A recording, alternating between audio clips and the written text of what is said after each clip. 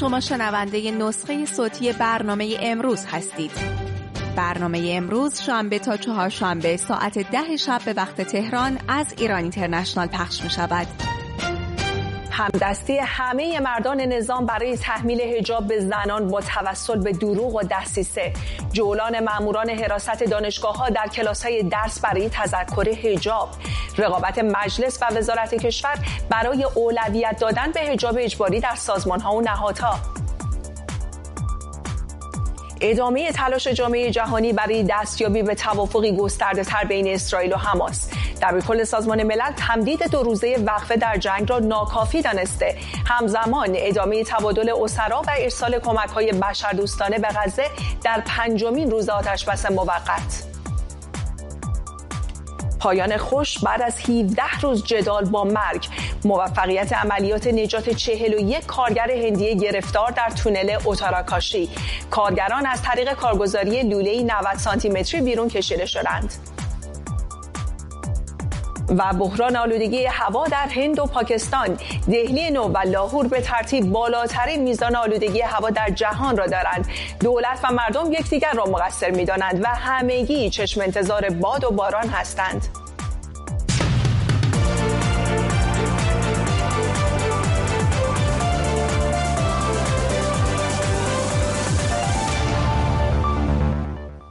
بینندگان ایران اینترنشنال سلام، وقتتون بخیر. من گلارهان هستم. به امروز خوش آمدید.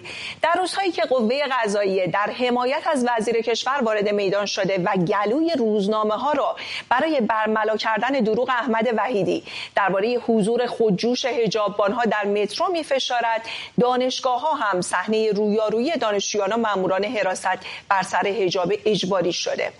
دفاع رئیس دانشگاه بهشتی از هجوم ماموران حراست به کلاس‌های درس و برخورد با زنان دانشجو با پوشش اختیاری پرده دیگری از افزایش فشار بر زنان برای تن دادن به خواسته‌های علی خامنه‌ای است. خواسته ای که حالا به نظر می رسد اولویت اول برای همه سازمان ها و ارگان ها در جمهوری اسلامی شده باشد. مجتبی پورمحسن گزارش میده. بحران دروغگویی یک وزیر و ستیز گزمه‌های جمهوری اسلامی در مترو با زنان.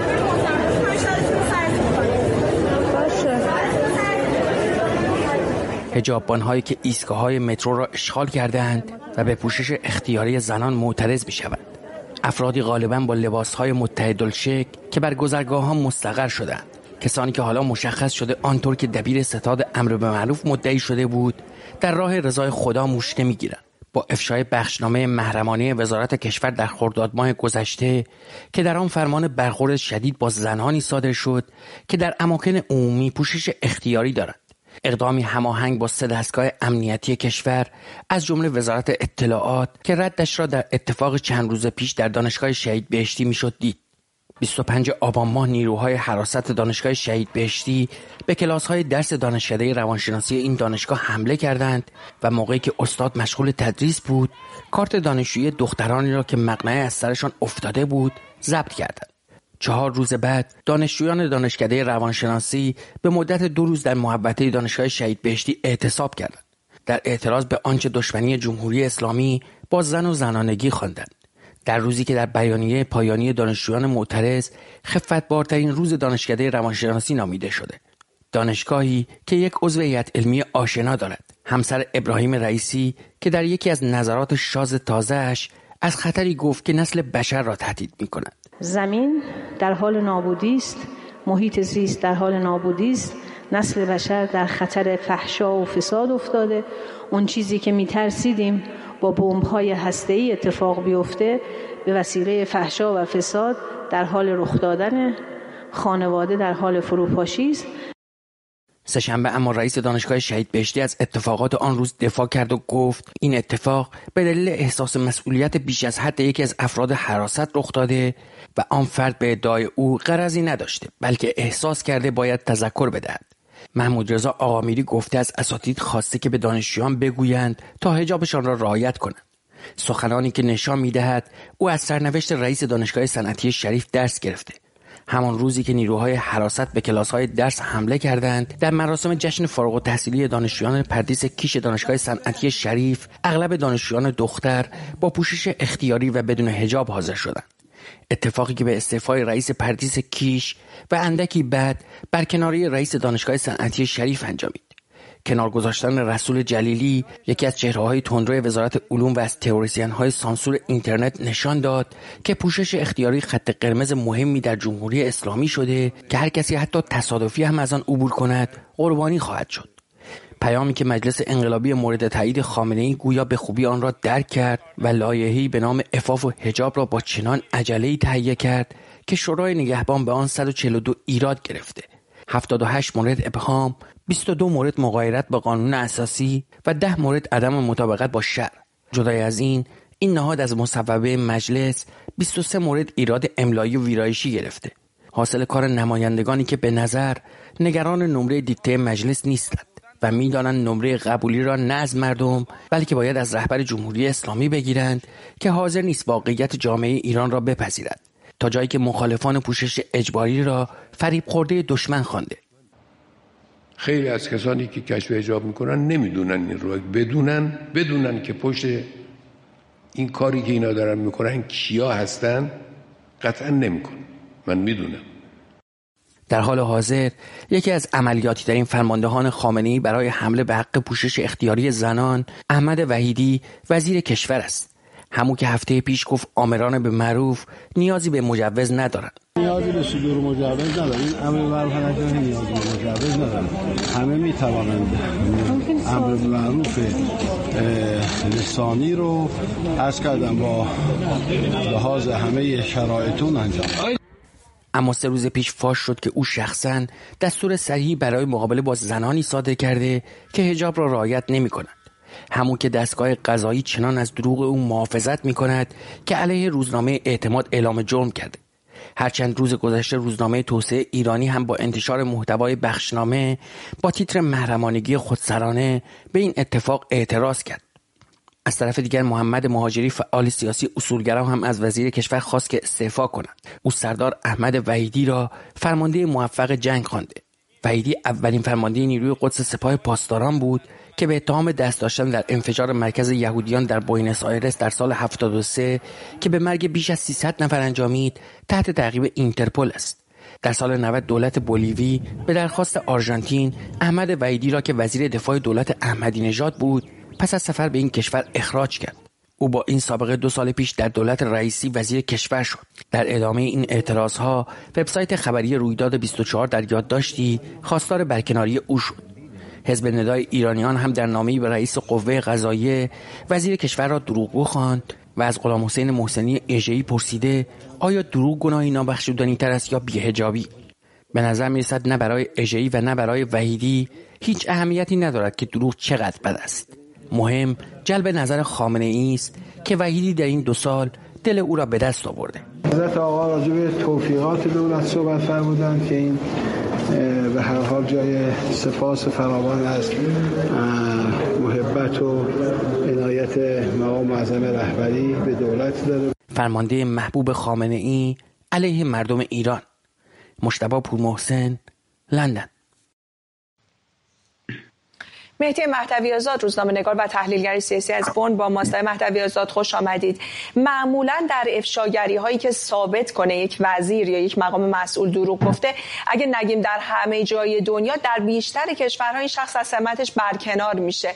در حکومتی که خودش رو دینی میدونه اما افشای این دروغ هم به نظر نمیرسه چیزی رو عوض کنه. اینطور نیست؟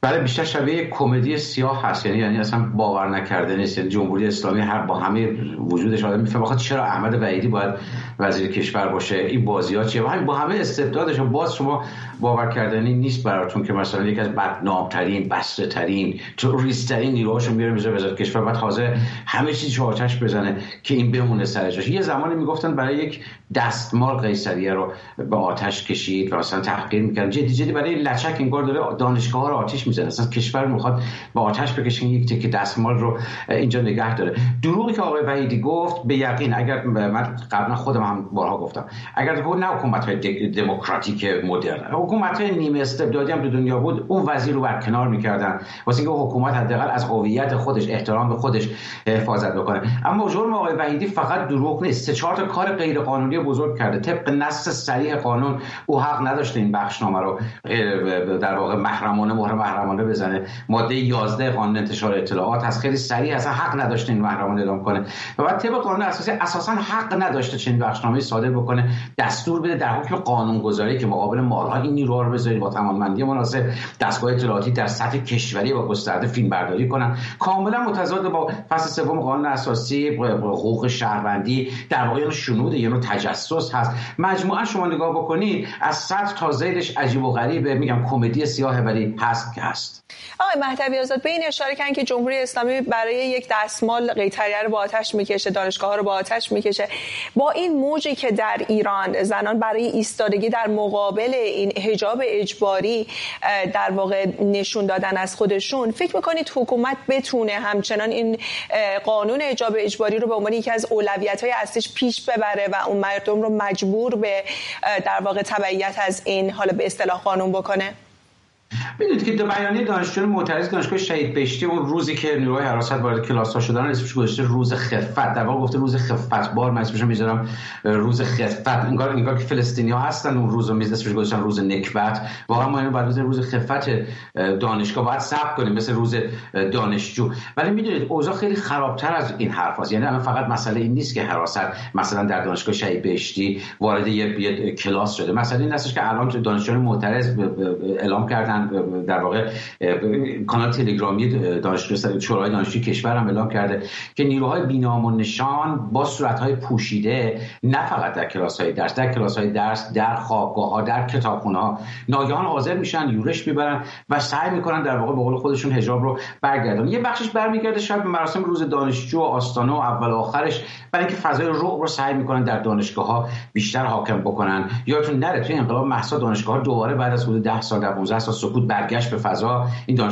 دانشگاه اساساً بمب انفجاری است، منبع باروت هست. یه بخش برمیگرده به اون، بخش دومش برمیگرده به این تصور فرض اشتباه حکومت که انگار میتونه مثل اوایل انقلاب دوباره اون کارو بکنه. من چیزی که میفهمم البته زور حد یقف نداره، با زور هم خیلی کارا میشه کرد، با قلدری، با آدمکشی، خمرهای ساخت 1/3 مردم کشورشو کشت. اون منتها که من میفهمم با وضعیت متعارف با این ابزارها جمهوری اسلامی نمیتونه جامعه رو به عقب برونه. منتها یه سوال بزرگ دارم، فرض کنید بتونه، برای چی این کارو میکنه؟ فرض کنید بشه که چی، برای چی جامعه رو به جون هم انداخته، زنان رو به جون هم انداخته، مذهبی‌ها به جون غیر مذهبی‌ها، غیر مذهبی به جون مذهبی‌ها، خودشون منزوی‌تر، بدبخت‌تر، کشور رو تا منجلاب لجن، فقر، فساد، تبعیض فرو برده که چی بشه؟ این سوالی است که به نظرم آیندگان باید بهش پاسخ بده. مهدی مهدوی آزاد، روزنامه‌نگار و تحلیلگر سیاسی از بن، متشکرم. بعد از تمدید 2 روزه آتش‌بس بین اسرائیل و حماس، جامعه جهانی همچنان در تکاپوست تا شاید بتونه به یه آتش‌بس پایدار و توافقی گسترده‌تر دست پیدا بکنه. قطر گفته تمدید آتش‌بس به عزم حماس برای آزادی گروگان‌ها بستگی داره. روندی که امروز سه‌شنبه هم ادامه داشته و 5مین دور مبادله گروگان‌های حماس و زندانیان فلسطینی صورت گرفته.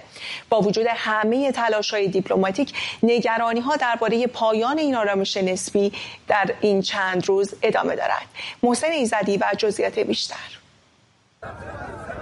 به دنبال تمدید آتش‌بس موقت، تلاش‌ها برای جلوگیری از آغاز مجدد جنگ در منطقه ادامه دارد. بر اساس توافقات صورت گرفته، روز سه‌شنبه 5مین دور مبادله گروگان‌های حماس و زندانیان فلسطینی انجام شد. دفتر نخست وزیری اسرائیل اسامی 50 زندانی زن فلسطینی را اعلام کرد که در صورت بازگشت گروگان‌های اسرائیلی از نوار غزه آزاد خواهند شد. همزمان با تمدید توقف درگیری در غزه، جامعه جهانی در تلاش است تا از آغاز مجدد این درگیری جلوگیری کند. آتش‌بس و رهایی گروگان‌ها بارقه‌ای از امید ایجاد کرده که ما باید ازش استفاده کنیم. به گفته رئیس یونیسف، غزه خطرناکترین جای جهان برای کودکانه. به دلیل همین واقعیت ما هر کاری که بتونیم برای کمک به کودکان انجام میدیم. صحبت من درباره چیزهایی به ظاهر ساده‌ایه که چند روز مذاکره لازم دارن، مثلا دسترسی بیشتر به آب، غذا یا لباس گرم. در همین راستا سازمان جهانی بهداشت هشدار داد که در صورت عدم رسیدگی فوری به مسائل بهداشتی و درمانی در نوار غزه این خطر وجود دارد که تعداد قربانیان بیماری در این منطقه از تعداد کشته شدگان بمباران‌ها فراتر رود.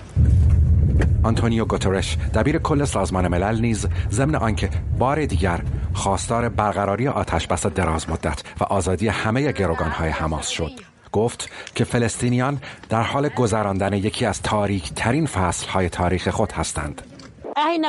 ما داریم زجر میکشیم، به چشم خودمون نابودی خونه و از دست رفتن همه تلاش هامون رو میبینیم.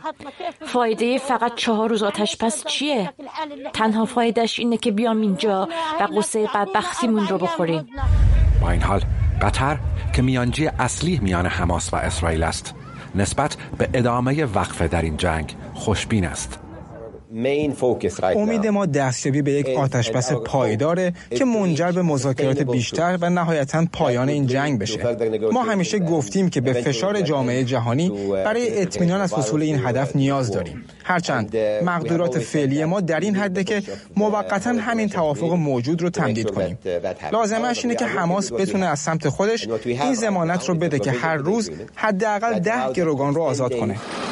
اما طبق چارچوب توافق فعلی این وقفه‌های عملیاتی در بهترین حالت تنها تا لحظه‌ای می‌تواند ادامه یابد که تبادل گروگان‌ها و زندانیان در جریان باشد. پرسش اینجاست که پس از آن چه خواهد شد؟ به گفته بن سبتی، سخنگوی فارسی زبان دولت اسرائیل، احتمال تمدید آتشبس فقط برای چند روز دیگر وجود دارد.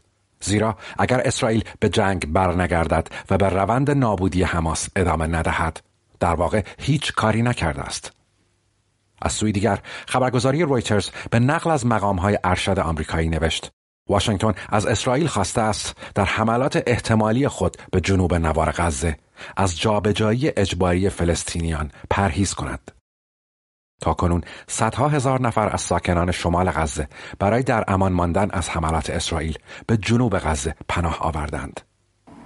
با این اوصاف گسترش حمله زمینی اسرائیل به جنوب غزه سناریویی است که هرچه بیشتر می‌گذرد سایه تهدیدش سنگین‌تر می‌شود. محسن ایزدی، لندن. کامران متین، استاد روابط بین‌الملل در دانشگاه ساسکس از برایتون با ماست. آقای متین، قبل از این گفتگو رو شروع کنیم این رو بگم که ارتش اسرائیل دقایقی پیش گفته 12 گروگان اسرائیلی دیگه به صلیب سرخ تحویل داده شدن، 10 اسرائیلی و 2 شهروند خارجی در ازای 30 زندانی فلسطینی. قطر هم اعلام کرده همچنان داره به تلاش برای رسیدن به یک توافق گسترده‌تر بین اسرائیل و حماس تلاش میکنه. فکر میکنه آقای متین منظورش از این توافق گسترده‌تر چیه دقیقاً؟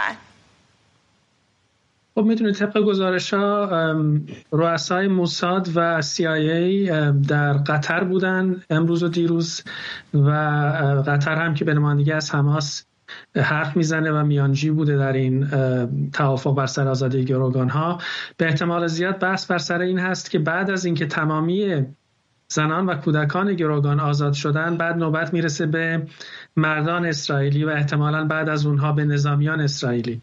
ولی اگر به موارد گذشته مبادله گروگان یا زندانی ها نگاه بکنیم، در ازای نظامیان اسرائیلی حماس همیشه درخواست آزادی صدها و حتی شاید هزاران نفر رو کرده. در مورد اون سرباز اسرائیلی که چندین سال قبل آزاد شد، در مقابل یک زندانی بیش از 1000 نفر زندانی فلسطینی آزاد شدن.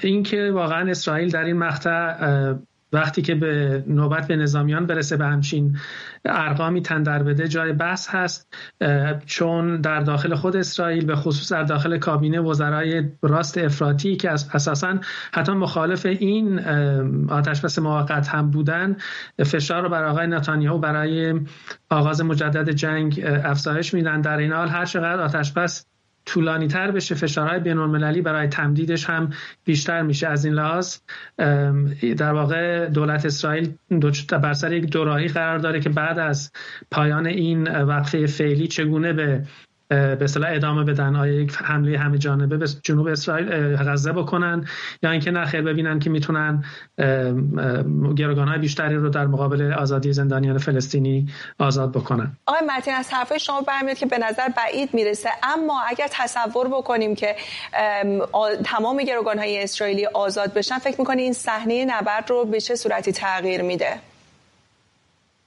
من بعید میدونم تمام گروگان‌ها یعنی نظامیان اسرائیلی هم آزاد بشن، چون بهایی که حماس احتمالاً میخواد خیلی زیاد خواهد بود. از اون طرف همونطور که در گزارشتون اومد، اگر اسرائیل جنگ غزه رو پایان بده در حالی که هنوز حماس حتی در ابعاد خیلی کوچکتری هم از چیزی که هست الان در غزه حضور داشته باشه، در واقع اون پیروزی رو به دست نیاورده، اون هدف اعلام شدهش رو متحقق نکرده. از این لحاظ خب فشار روی اسرائیل زیاد هست که به اصطلاح این جنگ رو ادامه بده که تا نابودی حماس. این که واقعا چه چیزی رو محک نابودی کامل حماس تعریف خواهند کرد، این فعلا خیلی معلوم نیست، ولی اون چه که مسلم هست فشارهای بین‌المللی زیاد هست روی اسرائیل برای تمدید آتش بس، ولی فشارهای داخلی هم برای تجدید عملیات نظامی هم بالا رفته در این رابطه. کامران متین، استاد روابط بین‌الملل در دانشگاه ساسکس از برایتون، خیلی متشکرم از حضورتون در برنامه. ممنونم.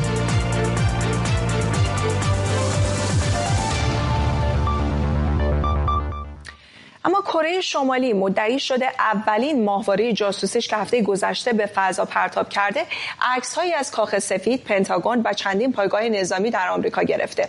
رسانه‌های رسمی کره شمالی گفتن کیم جونگ اون عکس‌هایی از پایگاه‌های نظامی آمریکا در گوام، هاوایی، پرل هاربر و همچنین یکی از ناوهای هواپیمابر نیروی دریایی آمریکا رو رویت کرده. ادعای کره شمالی نشون دهنده قدرت پیونگیانگ دونسته، اما ایالات متحده آمریکا هنوز اون رو تایید نکرده. همراه میشیم با آرش علایی از ساختمان کنگره. آرش، رویترز گفته ماهواره جاسوسی کره شمالی عکس‌هایی هم از کشورهای دیگه مثل کره جنوبی و ایتالیا هم برداشته. چه جزئیات بیشتری میدونیم در مورد این ماهواره و این ادعا؟ ببین، کارشناسانی که با شبکه رویترز صحبت کردن که گفتن هیچ کدوم از این ادعاها رو نمیتونند تایید بکنند. با خبرگزاری رویترز حرف زدن، افرادی که راجع به مسائل کره شمالی اطلاعات دارن و نخواستن نامشون فاش شود. بیشترشون گفتن کره شمالی داره رفتاری رو میکنه مثل یک کودکی که یک اسباب بازی جدید رو دریافت کرده است و خیلی هیجان زده میخواهد به بقیه پوز بدهد.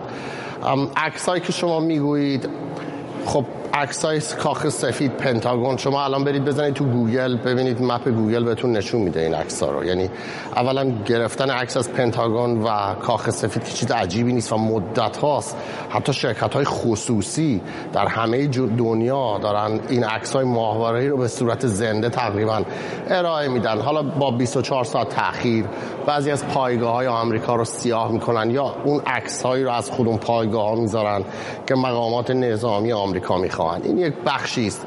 بنابراین که گرفتن عکس از این مواضع، از این ساختمان‌ها چیز جدیدی نیست و تقریبا همه کشورها و شرکت‌هایی که قدرت اینو دارن که به مدار تحتانی زمین برسن که تعدادشون بسیار زیاد هست، قابلیت گرفتن این عکس‌ها رو دارن.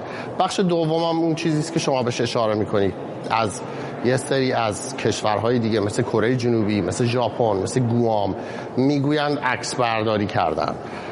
داستان این است که از دهه 60 میلادی که امریکایی‌ها شروع کردن یه سری ماهواره‌های جاسوسی به فضا فرستادن، داشتن یک دونه ماهواره که شما در مدار داشته باشید به شما اجازه میداد که خیلی به صورت محدود از بعضی جاها عکس برداری کنید. اون چیزی که کشورهای دیگر دارن مثل آمریکا بهش میگن کانستلیشن یا صور فلکی، مجموعه آسمانی. تعداد بسیار زیادی از این ماهواره‌ها در مدار، در یک سری ارتفاعهای مختلف، در مدارهای مختلف، در حالی که با هم در ارتباطن و با برج مراقبت در زمین با هم هماهنگی میتونن بکنن تا اگر در یک وقتی مثل جنگ مثلا اوکراین، مثل جنگ حماس احتیاج داشته باشن، آمریکایی‌ها بتونن از بخش‌های مختلف عکس برداری بکنن. بنابراین ما تا حالا کپی از عکس‌های کره شمالی ندیده ایم که آیا بدونیم اصلا این همچین چیزی واقعیت دارد یا خیر. و دوم این است که واقعا به نظر میاد خیلی کره‌ای‌ها هیجان زده شدن. هفته پیش تازه این ماهواره جاسوسی رو فرستادن و الان میخوان به همه جهان بگویند که زیر چشم کره شمالی قرار دارن. به اینو هم بگم که نمایندهشون در سازمان ملل متحد امروز در یک اقدام نادر به شورای عالی امنیت سازمان ملل متحد اومد در مورد این ماهواره صحبت کرد. گفت رهبر کره شمالی این عکس‌ها رو رویت کرده، افتخار میکنن به این داستان و اینکه تا وقتی که آمریکایی‌ها به جاسوسی از این کشور ادامه بدن، کره شمالی هم مقابله به مصر خواهد. البته سخنگوی شورای امنیت ملی کاخ سفید هم این اقدام محکوم کرده، گفته پرتاب این ماهواره با استفاده از فناوری موشک بالیستیک نقض گستاخانه قطعنامه‌های شورای امنیت سازمان ملل و تنش‌ها رو بیشتر میکنه. همکارم آرش علایی مثل همیشه با تازه ترین ها از ساختمان کنگره آمریکا. متشکرم از آرش. اما سری بزنیم به بروکسل، جایی که ساعتی پیش نشست 2 روزه وزیران خارجه ناتو شروع شد. ینس استولتنبرگ دبیرکل ناتو و انتونی بلینکن وزیر خارجه آمریکا پیش از آغاز این نشست ضمن دیدار با یکدیگر در مورد تعهدات کشورهای عضو به افزایش قوای نظامی و دفاعی ناتو، ادامه حمایت از اوکراین و تامین امنیت در منطقه بالکان غربی صحبت کردند. این در حالی است که در کنگره آمریکا جمهوری خواهان تمایلی به ادامه کمک‌ها به اوکراین ندارند و پیشنهاد کاخ سفید برای کمک 61 میلیارد دلاری آمریکا به اوکراین که بخشی از برنامه کمک 105 میلیارد دلاری آمریکاست در مجلس متوقف شده.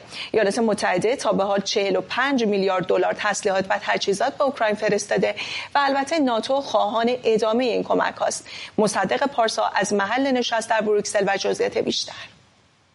وزیران خارجه کشورهای عضو پیمان اتلانتیک شمالی یا ناتو در دیدار 2 روزه‌شان در بروکسل مسائل مختلفی را مورد بررسی قرار میدن که از جمله تنش در خاورمیانه یکی از موارد هست. ینس استولتنبرگ دبیرکل ناتو در روز اولی نشست گفت که ناتو از وقفه‌های پیش آمده در جنگ بین اسرائیل و حماس حمایت میکنه و استقبال میکنه، از زیرا این وقفه‌ها سبب میشه که تلفات غیر نظامیان کاهش پیدا کنه، کمک‌های لازم به کسانی که در غزه نیازمند هستند برسه و همچنان گروگان‌های بیشتر اسرائیلی آزاد شوند و به همین دلیل چنین مسئله مورد استقبال ناتو قرار داره. اما گفتگوهای بیشتری هم وزیران خارجه کشورهای عضو در این مورد خواهد داشت. یکی از مسائل دیگری که وجود داره مسئله اوکراین هست. آقای استولتنبرگ اشاره کرد به اینکه در خط اول جنگ بسیار شدید شده و همچنان عملات پهپادی روسیه به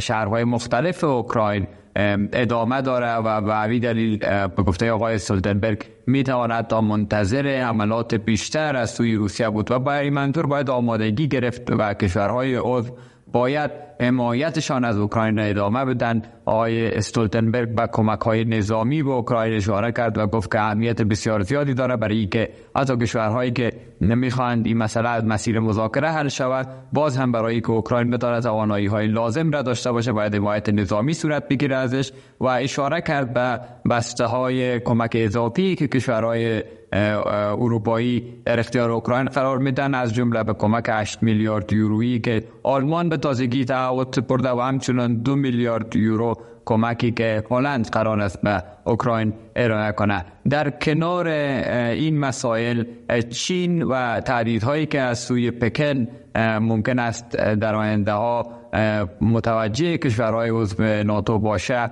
جز مسائل دیگری است که وزیران خارجه ناتو در موردش در بروکسل گفتگو خواهند کرد. یکی از مسائلی که در این نشست هست این است که وزیران خارجه کشورهای ناتو آمادگی میگیرند در جریان این نشست‌ها برای نشست رهبران ناتو در تابستان آینده تا بتوانند درهایی که نیاز به تایید سران ناتو داره را از حالا آماده کنند و او استراتژی ها را بر بحث و رأی گیری به نشست سران ناتو ببرند. در هند 41 کارگر بعد از 17 روز حبس در تونل فرورفته‌ای در ایالت اتاراکند نجات پیدا کردند. ساعتی پیش تلویزیون رسمی هند خبر نجات اولین کارگران رو منتشر کرد. امدادگران بیشتر گفته بودند کارگران گرفتار شده رو یکی بعد از دیگری با برانکارت‌های چرخدار و از طریق لوله‌ای به عرض 90 سانتی متر بیرون کشیدند. یک پایان خوش برای عملیاتی نفسگیر. جزئیات بیشتر در گزارش همکارم نریمان فروغی. نجات کارگران حبس شده در تونلی کوهستانی در هیمالیا. ظاهراً تلاش بیوقفه امدادگران برای نجات 41 کارگر حفاری که از 17 روز پیش و در پی ریزش تونلی 4.5 کیلومتری در ایالت اتاراکند در شمال هند گیر افتاده بودند به ثمر رسیده است. علت ریزش تونل رانش زمین در این منطقه اعلام شده. خانواده های کارگران نجات یافته حالا مشتاق دیدار دوباره عزیزانشان هستند. عملیات نجات در حالی پایان یافت که جمعه گذشته دستگاه حفاری خراب شد و امدادگران مجبور شدند با دست مشغول برداشت آوار شوند. این تنها یک روز پس از تصمیم به حفاری عمودی بود. امدادگران ابتدا می‌خواستند حفاری را به صورت افقی و از جلوی تونل انجام دهند، ولی بعداً تصمیم بر این شد که از بالا و به صورت عمودی حفاری کنند. گروهی امدادگر که به موش‌های حفار شهرت دارند هم از دیروز مشغول به آواربرداری با روش‌های بدوی و بحث برانگیز شده بودند. این امدادگران که به شیوه‌های سنتی حفاری می‌کنند با دست و ابزار ابتدایی تکه‌های متی شکسته را از حفره‌های ایجاد شده بیرون کشیدند تا مسیر نجات هموار شود. پیشتر امدادگران توانسته بودند با وارد کردن لوله‌ای نازک یک دوربین آندوسکوپی را به محل گیر افتادن کارگران برسانند تا با آنها ارتباط تصویری برقرار کنند. غذا، آب، اکسیژن و دارو هم از همین طریق به آنها می‌رسید. اگرچه ابتدا تلاش‌ها برای حفر گذرگاهی عریض و نجات آنها با ماشین‌های حفاری با موانع و مشکلاتی روبرو شده بود. امدادگران میگویند تمامی کارگران گرفتار شده یکی پس از دیگری با برانکارت‌های چرخدار و از طریق لوله‌ای به عرض 90 سانتی متر به بیرون هدایت شدند. همه کارگرای گرفتار شده در تونل یکی یکی دارن میان بیرون. هیچ مشکلی وجود نداره. رئیس اداره ملی مدیریت بلایای طبیعی هند قبلا هشدار داده بود که در یکی دو روز آینده رعد و برق، کاهش دما و احتمال باران و تگرگ وجود دارد، آن هم در این منطقه کوهستانی و ناهموار. هرچند امدادگران گفته بودند که در هر شرایطی عملیات نجات را به پایان می‌رسانند. این تونل بخشی از پروژه 1.5 میلیارد دلاری نریندرا مودی نخست وزیر هند است که به یکی از جاه طلبانه ترین پروژه های این کشور تبدیل شده.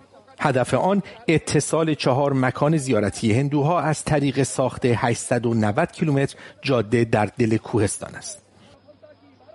مقام‌های رسمی در ایالت اتاراکند دلیل مشخصی برای این فاجعه بیان نکردند، ولی یکی از اعضای هیئت کارشناسی که در حال بررسی این فاجعه هستند به خبرگزاری رویترز گفته این تونل خروجی اضطراری نداشته و روی گسل ساخته شده است. مقامات رسمی هند میگویند همه 41 کارگر نجات یافته برای معاینات پزشکی به بیمارستان و سپس به خانه‌های خود برمیگردند. نریمان فروغی، لندن.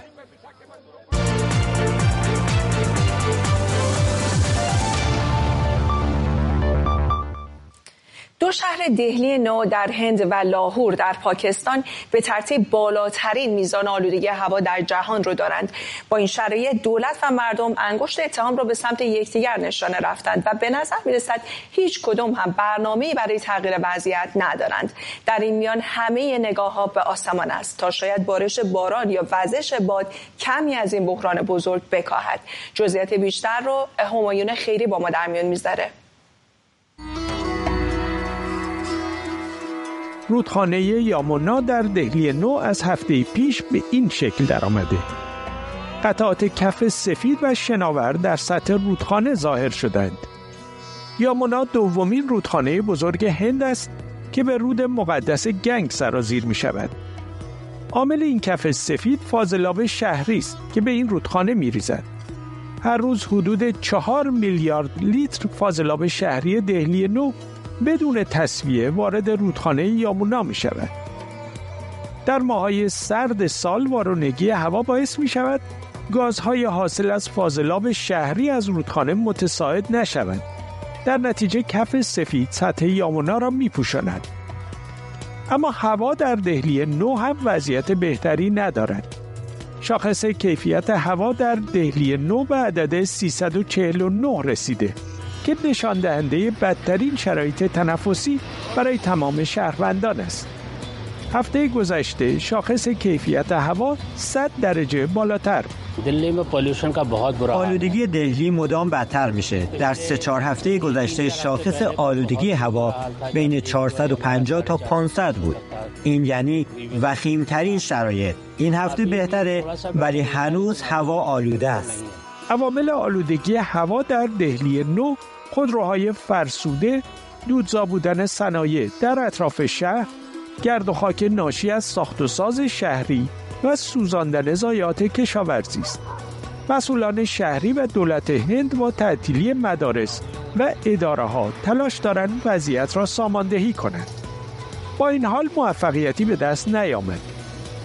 دهلی نو عنوان آلوده ترین شهر جهان را در دست دارد.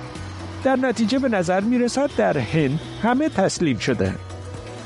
کمی دورتر لاهور در پاکستان جایگاه دوم آلوده ترین شهر جهان را به خود اختصاص داده. داکا پایتخت بنگلادش و کلکته در هند هم دو رقیب دیرینه و سنتی این رقابت سالانه هستند. در 7 روز گذشته وضعیت آلودگی هوا در لاهور امکان دید در روز را هم از شهروندان سلب کرده. هوا اونقدر آلوده است که به سختی میتونید بیرون از خونه راه برید. بچه‌ها نمیتونن برن مدرسه. همه مریض شدن. گلودرد، سرفه و زکام زیاد شده. هر سال وضعیت همینه و بدتر هم میشه. انگشت اتهام شهروندان به طرف دولت است که به خودروهای فرسوده مجوز عبور و مرور در شهر میدن. دولت هم انگشت اتهام را به طرف شهروندان گرفته که خودروهایشان را تعمیر نمی‌کنند. هر سال راه حل نهایی شهروندان و دولت این بوده که همگی منتظر وزش باد یا بارش باران باشند. راه حلی که به شهرهای ایران هم سرایت کرد. هماین خیری، لندن. منصور سهرابی، کارشناس بومشناسی و محیط زیست از آلمان با ماست. آقای سهرابی خوش آمدید. آلودگی هوا معضل مشترک کشورهایی مثل هند، پاکستان و ایرانه. در هر 3 کشور هم دولت نتونسته راه حلی برای رفع آلودگی هوا ارائه بکنه. در کشورهای دیگه از چه روش‌هایی برای کاهش آلودگی هوا استفاده شده؟ درود بر شما. ببین، برنامه مقابله با آلودگی هوا در بسیاری از کشورها بر اساس ملاحظات علمی، اقتصادی، سیاسی صورت گرفته. در واقع یک مدیریت تلفیقی انجام شده برای اینکه بتونن با آلودگی هوا مقابله بکنن. برای مثال در مکزیک اگر دقت بفرمایید می‌بینید اونجا اولویت سیاسی کشور بوده که تونستن تا حد زیادی آلودگی هوا را رفع بکنن. خودروهایی که از در واقع سوخت ناقص دارن، یعنی احتراق ناقص دارن در حقیقت، و سوخت‌های بدون کیفیت رو مصرف میکنن یا به نوعی از رده خارج هستن، اجازه تردد ندارن. در بسیاری از پالایشگاه‌ها نوسازی صورت گرفته و سرب از بنزین جدا میکنن. در رابطه با سوخت‌های دیزلی می‌بینیم که گوگل زدایی از اون میشه و همه اون اقداماتی که لازم هست انجام میشه. از خودروهای در واقع عمومی که نیستن استفاده میشه. ولی متاسفانه خب در کشوری مانند هند، پاکستان، ایران و سایر کشورهایی که به نوعی هم گفته میشه که کشورهای در حال توسعه هستند، هرچند که وضعیت هندوستان از لحاظ توسعه یافتگی متفاوت هم هست، ولی خب این کشورها برنامه‌های دقیق علمی برای مقابله با آلودگی هوا نداشتن، چون اصولاً لازمش اینه که اون ساختار لازم در حاکمیت وجود داشته باشه. در حقیقت باید یک اراده‌ای در سطح حاکمیت وجود داشته باشه که بتونه اون اقدامات اساسی رو انجام بده و اولویت اصلی دولت و حاکمیت باشه که در این کشورها نیست. آقای سهرابی، خود شهروندان به نظر شما چه نقشی دارن؟ چقدر امکان داره شهروندان بتونن برای مشکل آلودگی هوا کاری انجام بدن؟ مسئله آلودگی هوا در حیطه افراد به اون صورت نیست. یک مسئله‌ای هست که به ساختار حکومت، به دولت، در حد مثلا دولت‌های حالا ملی، در سطح محلی بستگی به این ساختارها داره. اونها باید اقدامات لازم انجام بدن. هرچند که شهروندان، حالا مثلا مثالم بود در گزارش خوب جناب خیری، اونجا اشاره شد که کشاورزها محصولاتشون رو بعد از برداشت، حالا کاوکلشی که وجود داره میسوزونن. میشه با ترویج‌های درست، با امکاناتی که باز دولت در اختیار اونها قرار میده، از این کار خودداری بکنن. ولی این اصل مطلب نیست. اصل مسئله برمیگرده به برخورد حاکمیت با این مسئله و چقدر سرمایه گذاری بکنه. یک مسیری رو باید طی بکنن. مثلا در جایی که سوخت تولید میشه باید سوخت‌های با کیفیت تولید بشه و سوخت‌هایی که بدون کیفیت اصلا سوزانده نشن. خودروها مسئلهشون باید حل بشه و یک سیستم و یک ساختاری میخواد که متاسفانه در این کشورها وجود نداره، خصوصا در ایران، به دلیل اینکه ساختار سیاسی اقتصادی کشور به نوعی یک ساختار مافیایی هست.